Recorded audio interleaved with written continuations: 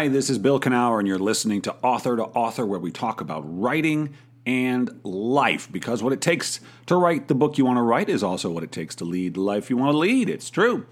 Author to Author is brought to you by Author Magazine, the premier free writing magazine on the internet, featuring articles on writing and the writing life, as well as video interviews with best-selling and award-winning authors across the genre. Speaking of best-selling, my conversation with Tess Gerritsen, she of Rizzoli and Isles and many other suspense novels, that is live on our website now on Author Magazine. So go check that out. It's a great conversation. And we are funded by the good people at the Pacific Northwest Writers Association, supporting writers from pen to publication since 1955. To learn more about them and their writing conference and their contest and all the things they offer writers around the globe, go to pnwa.org. Okay, this week, it's something special, a little different, because today, June 1st, is the publication date of Everyone Has What It Takes, a writer's guide to the end of self-doubt. It's today, and so what I'm doing is I'm turning the tables. Yes, I am. And I invited Michael Kaufman onto the show and gave him complete control over the interviewer's microphone. Michael is a PhD and is an author of both fiction and nonfiction books, and is an advisor, activist, and keynote speaker over the past 4 decades. His work with the United Nations, governments, non-governmental organizations, corporations, trade unions, and universities has taken him to 50 countries. His books include The Guy's Guide to Feminism, Cracking the Armor Power, Pain and the Lives of Men, and most recently the crime novel The Last Exit. And we talked about, why everyone has what it takes, including you. Enjoy.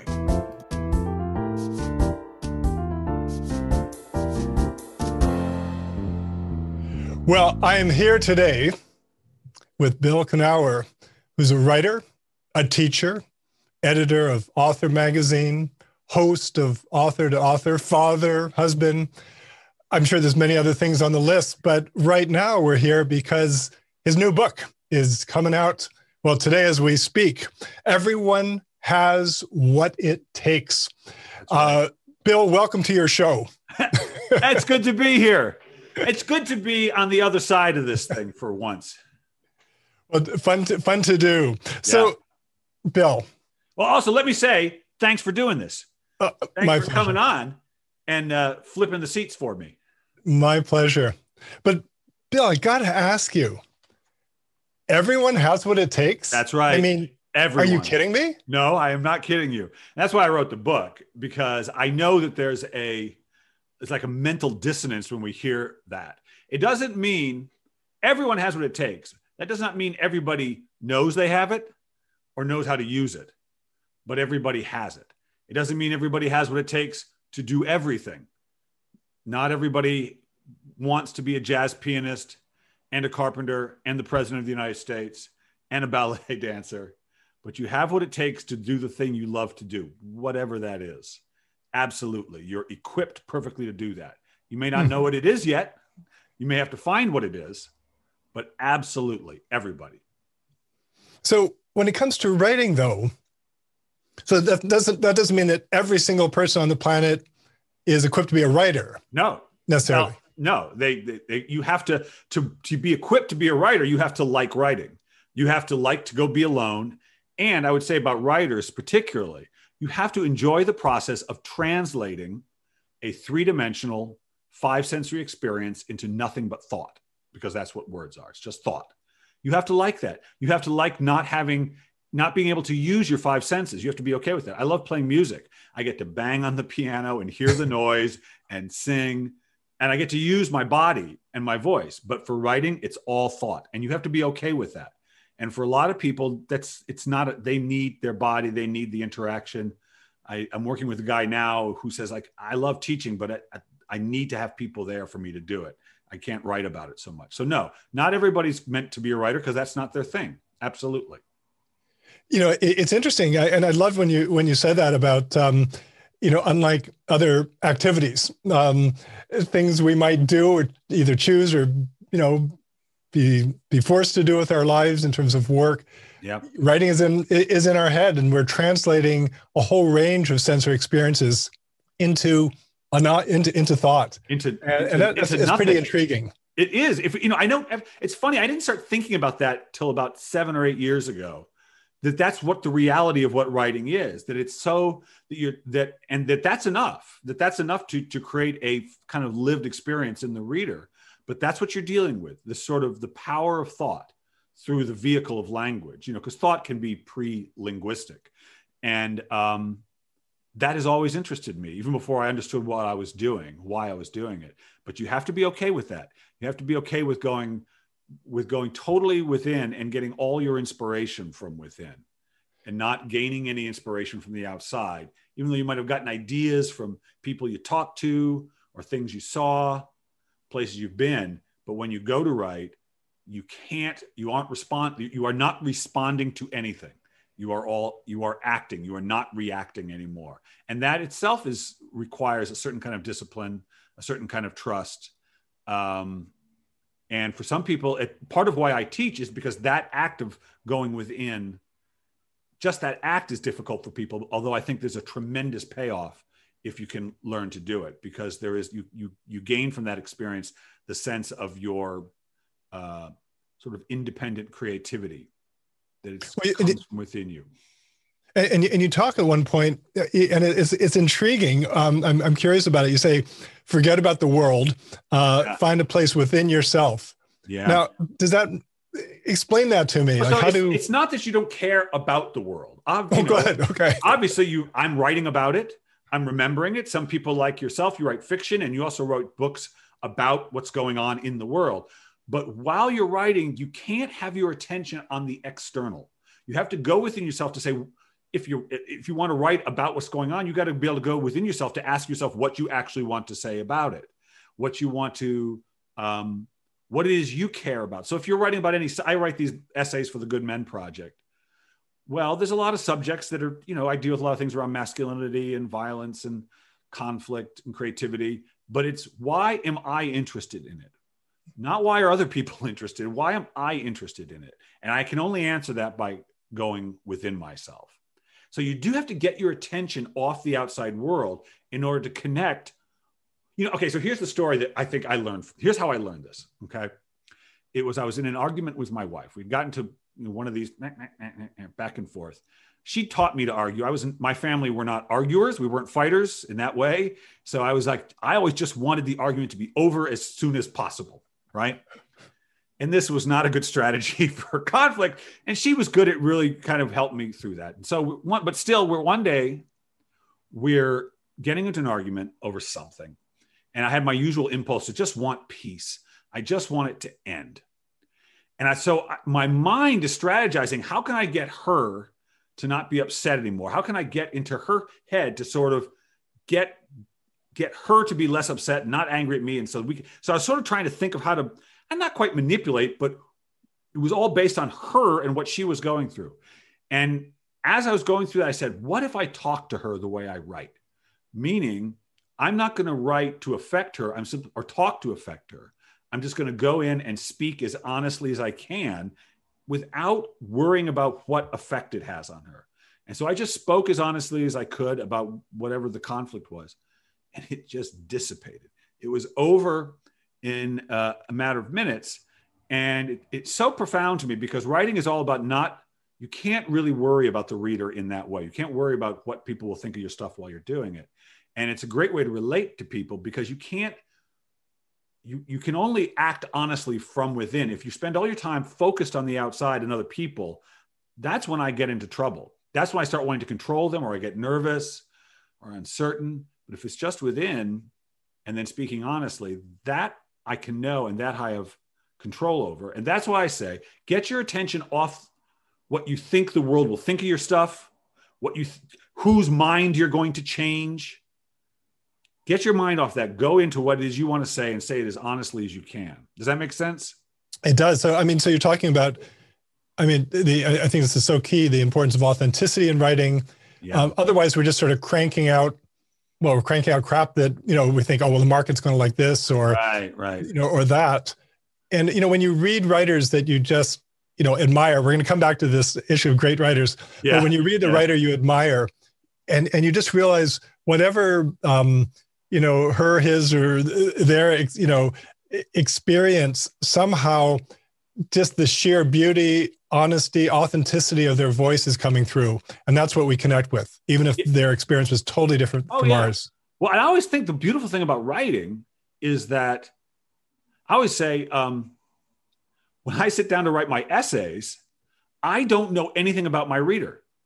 They're probably writers, but a lot of them aren't. I know that too. So what do I know about them? I don't know how old they are, if they're a man or woman, or gay or straight, black or white. I don't know anything about them. All I know is that they're human. And I have to write, and I usually write about stuff I've done. I don't even write fiction anymore. So I write about personal essays. Well, I can't write just about the specific identity of my specific identity. I have to find the universal as much as I can within whatever story I have. That's how I connect to them.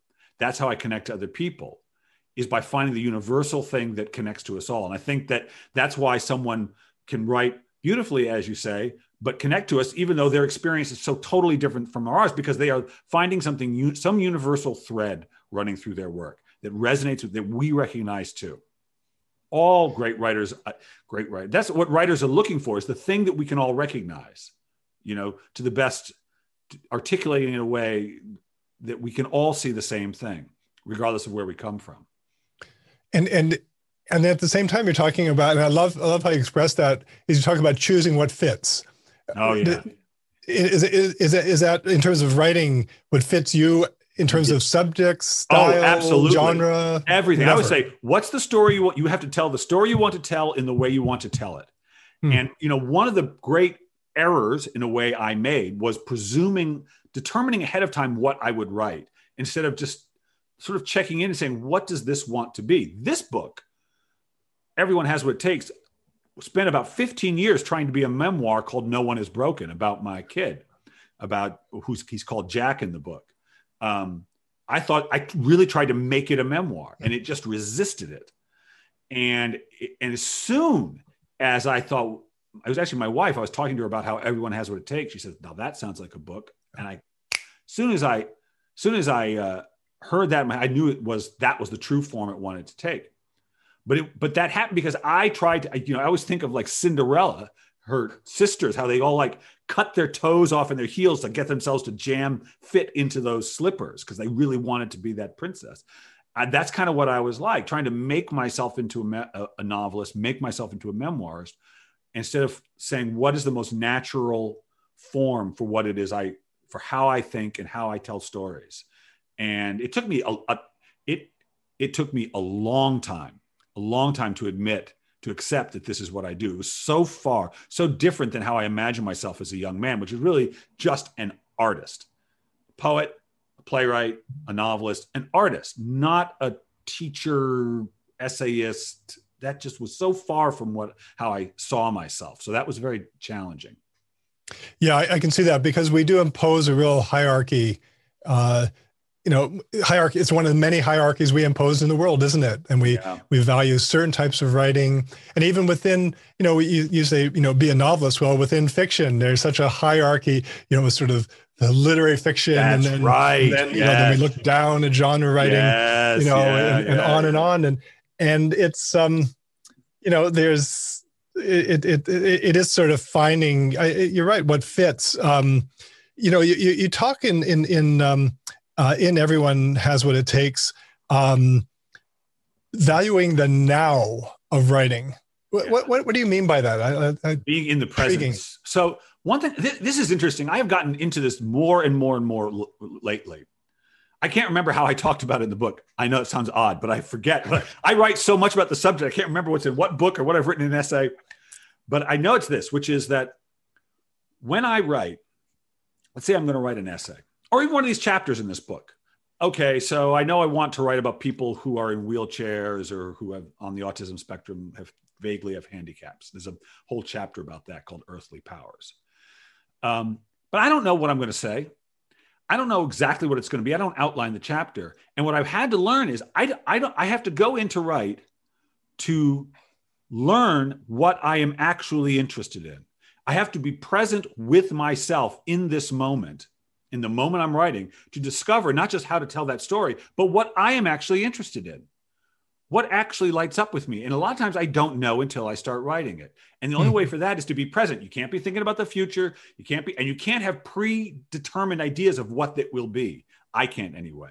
I have to just be present with the material and really just paying attention to what lights up with me, what I want to follow. And just, if it seems different than what my initial plan was, so be it. Follow the thing that lights up, because that is what you're truly interested in. That's what you really want to learn about. That's the inspired idea.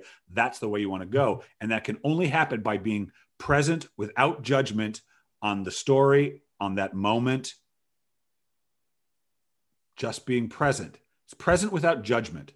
Present without judgment, and accepting and waiting, and then following when the way reveals itself.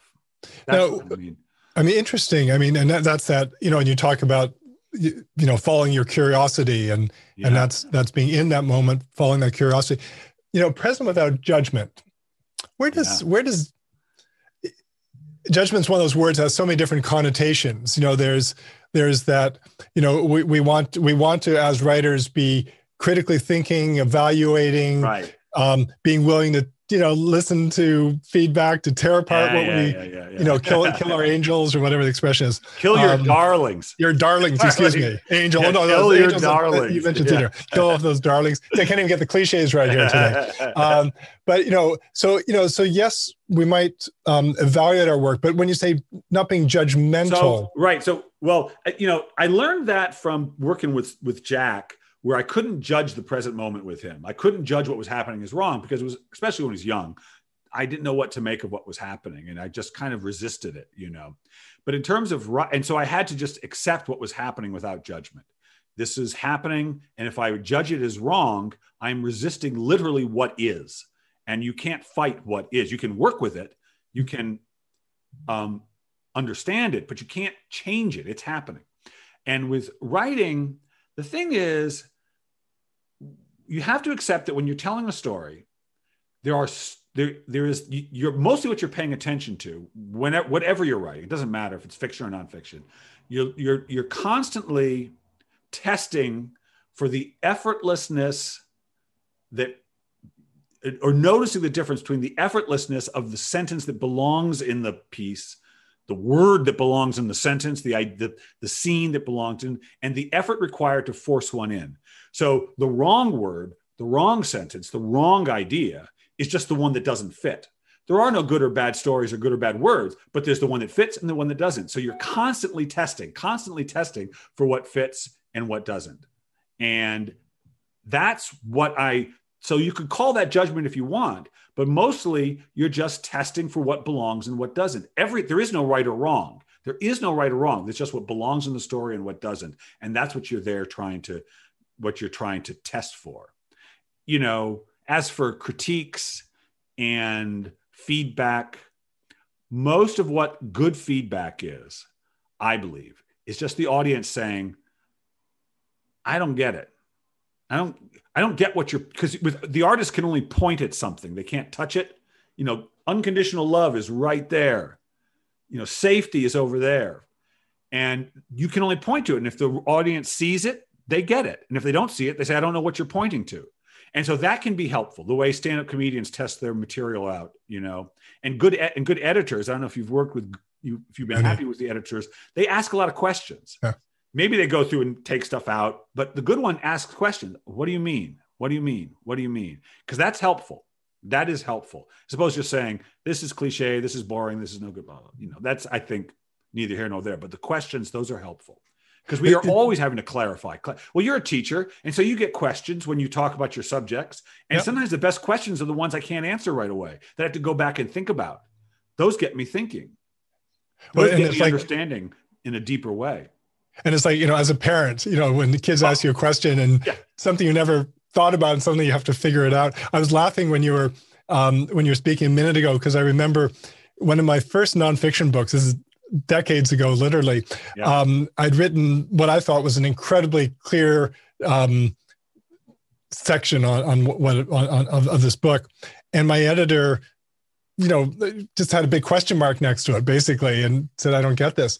My first response was, God, she really must be dim. I wrote And then it in I realized, English, didn't I? What's not to get? I know. And then I realized, wait a minute, this person is, smart, is working for a big publisher, this and that. And I realized that was my job Yeah. to find as you say, the right words, the right way of just to fitting look it at together. it again, because things, what you mean, because you're translating it then, and you're hoping it. Yeah. Because the thing, what you don't want to do, one of the artistries of writing is you want to say it, give enough so that people can see it, but not so much that the people who get it are like, yeah, I get it.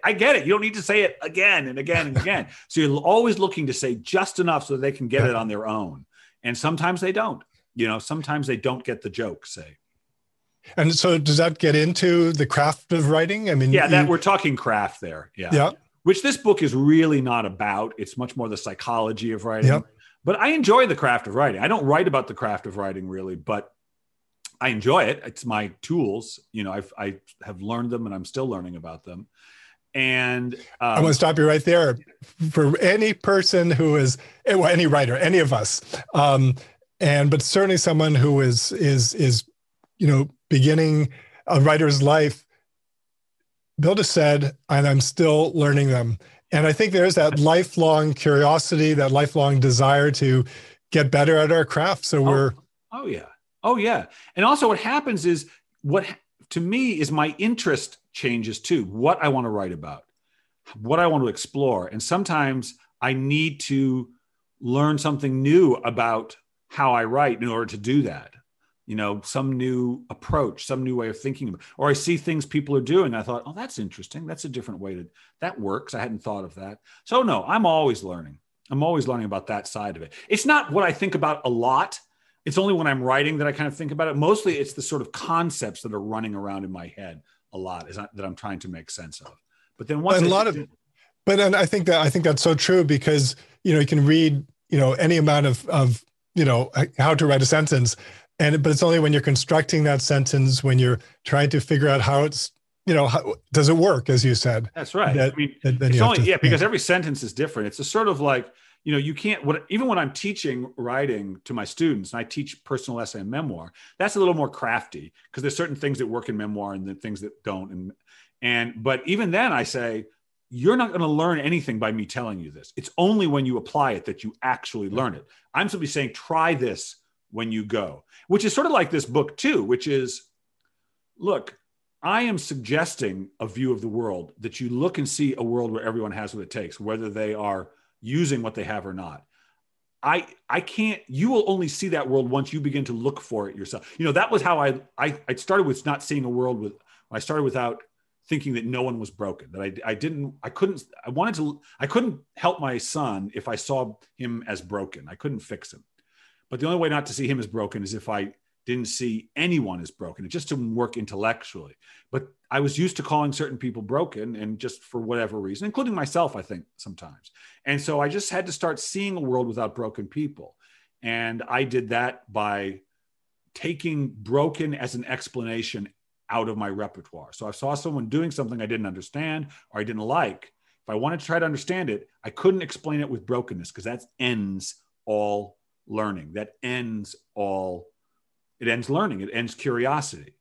But if I take time and look beyond the veil of their behavior or their circumstance, I see a person very much like me, probably afraid, probably hurting, probably confused, probably misunderstanding something.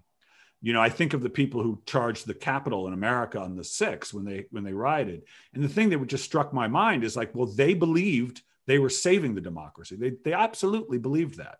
And their behavior, they weren't broken. They were misled. They had misunderstood, but they weren't broken people. They thought they were heroes. They thought they were the great patriots because they misunderstood. Now, we all could have suffered because of that misunderstanding, but in the end, it was a misunderstanding that they were suffering under, not something inherently flawed within themselves. I decline that explanation.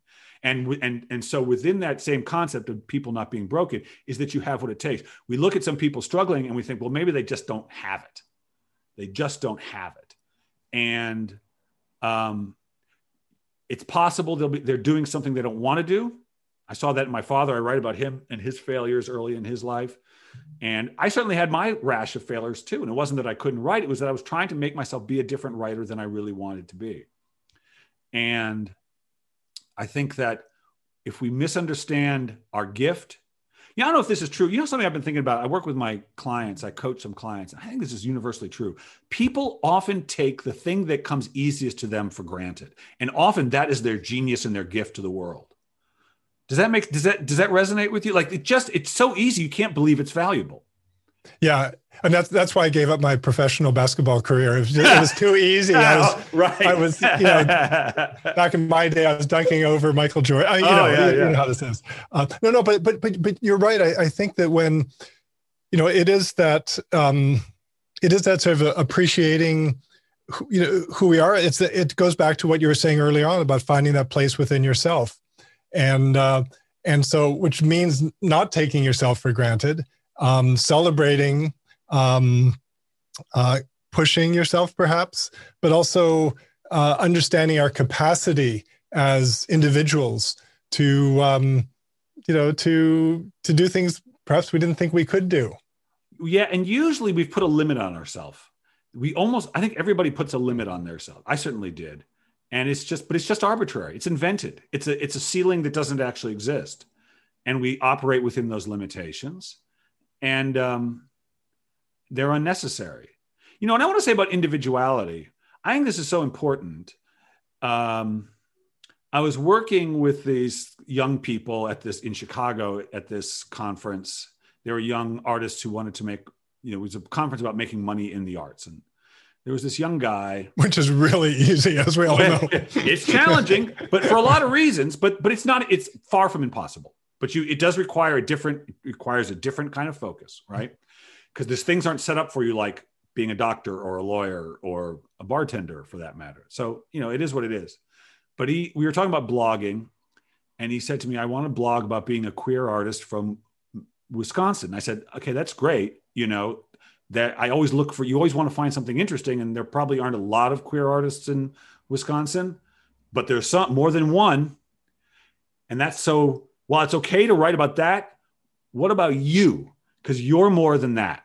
All of us are more than these identities we give ourselves. There's something unique. No one has lived what you've lived, seen what you've seen, heard what you've heard, loved what you've loved, lost. Nobody. It's never happened before, never going to happen again. Within that utter ineluctable uniqueness is where the genius comes from. Speak from because the story you tell cannot be told by anyone but you. It'll never be told again. Find that. That is your genius. And I think it's great. We get hooked on our identities, but your identity, no identity can capture what you are specifically, right? Who are you? What do you love specifically?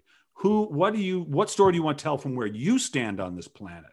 And what and by the way, everything that you've gone through is as important as what Barack Obama went through and Paul McCartney went through or Muhammad Ali went through or Emily Dickinson went through. Every moment of your life is as important as all those moments if you grant those moments. Does that make sense? Yeah, I mean, really interesting. And I don't think I've ever been in a discussion on writing where someone actually worked in one of James Joyce's famous words, ineluctable. That's right. That's where I learned it was from Joyce. I don't know if that was... Absolutely. Absolutely. Okay. Ineluctable. Yeah, I love it. Well done. One of the things that's intriguing, you said you went through this early progression trying to sort of find out, find your place in the world of writing, and you followed, you try to fit yourself into, shoes that didn't fit, and you even tell a story about that, which is quite funny. Ultimately, what you've built a career around, which is just fascinating, and everyone has it takes, is on this theme. But you talk about writing, so writing about and within the juncture of writing and the life that you live. Right. Right. I got fascinated by that. Because I sort of got interested in some spiritual teachers, and I thought everything they're talking about, and usually they talk about creating the life you want to lead, creating on purpose. And I thought everything they're describing is what writing is. That is exactly what you do when you write. And I began to see writing as like a practice for how to live life on purpose, how to create your life as if it were a blank page. And the deeper I go into this, Michael, the more it becomes true. That the more how in your life you can't really plan stuff, but you can pay attention and follow the light when it comes. And how good it is not to decide what you need to do in your life and wait to discover. Just like in a story, you don't know what's really going to happen until you write it. And again, that moment, I say the thing that differentiates the professional writer from the beginning writer is, among other things, is what do they do when they reach the end of the sentence and they don't know what comes next? How do you handle that moment? And I will tell you, this is true. It took me years. The clock would start ticking at that moment. And if before long, I'd start panicking, and I'd get upset and what's wrong with me? Doesn't happen anymore. And in fact, I love when I'm cooking along and the words are coming. It's great. But the deeper I've gone into that moment where I reach the end of the sentence, I don't know what's coming next, but something will. I almost like that moment more. That quiet, still feeling connected to the thing I'm connected to, even though nothing is being written. I feel so alive and present and in tune with, even though, like I said, nothing is coming down. How patient can you be with that moment? How kind can you be to yourself? How curious and open can you be? That is where the rubber hits the road, because it's easy when the writing is coming fast. But what do you do when it's not? And if you can get comfortable with that moment, not judge it, not judge it, that's the moment when you learn what you're actually interested in. You learn the new thing that you didn't know about, often in those quiet moments when you don't know what's coming next. The more I do it, the more I've come to love those moments just as much as when things are coming. That's the truth. It's a great thought, and I think one that every writer can hang on to. Those moments where you're just feeling, what comes next? What comes next? And just to relax into it. And it's and partly that's when our unconscious goes to work. That you're processing whether it's a story or an explanation or the tale that's unfolding. And so you're creating that space, to go back to what you were saying, that space, that place within yourself, that's going to discover what comes next. Yeah. It's great. It's great. I always say in writing, I'm seeking connection with I feel most easily connected to the thing I am always seeking connection to. That's why I love writing. Why I could never stop. The money's fine. The interaction with people is great, but the connection is the beginning, middle, and end of it for me. For sure. Well said. Yeah. Well, Bill, I hope that I know we're running out of time here. Yeah, we're just about the last one. But it's, I hope, Bill, that in, who knows, in a year, in 10 years, in 30 years, you'll get a nice, you'll be at some event, or you're going to get a nice letter from someone, email. I'm sure this is going to happen more than once, where someone says, Bill, this one made a difference for me. Wow. And it's nice. I really wish you all the best with this book. Thank you. It made a difference to me in writing it, for sure. And whenever that happens, whenever I feel changed by what I've written, it almost always reaches someone in the same way. So Bill Kenower's book, Everyone Has What It Takes, is available now. Yeah. Do read it. Yes. Thank you so much, Michael. Bill, wonderful talking with you. And good luck with the book.